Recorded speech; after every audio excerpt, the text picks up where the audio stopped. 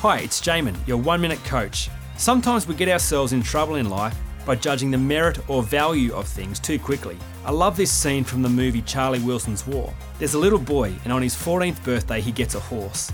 And everybody in the village says, "How wonderful, the boy got a horse." And the Zen master says, "We'll see."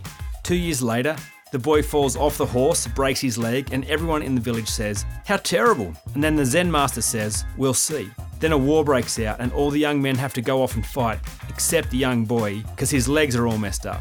And everybody in the village says, "How wonderful." The Zen master says, "We'll see." And so it goes on. It's wise not to be too hasty to judge the merit of any one moment in our life as good or bad. In 10 years' time, you may look back at what you previously called the worst day of your life and now be more grateful for that day above any others. Likewise, what you may call your best day today, in 10 years' time may seem like you were totally on the wrong path. For more information, go to oneminutecoach.com.au.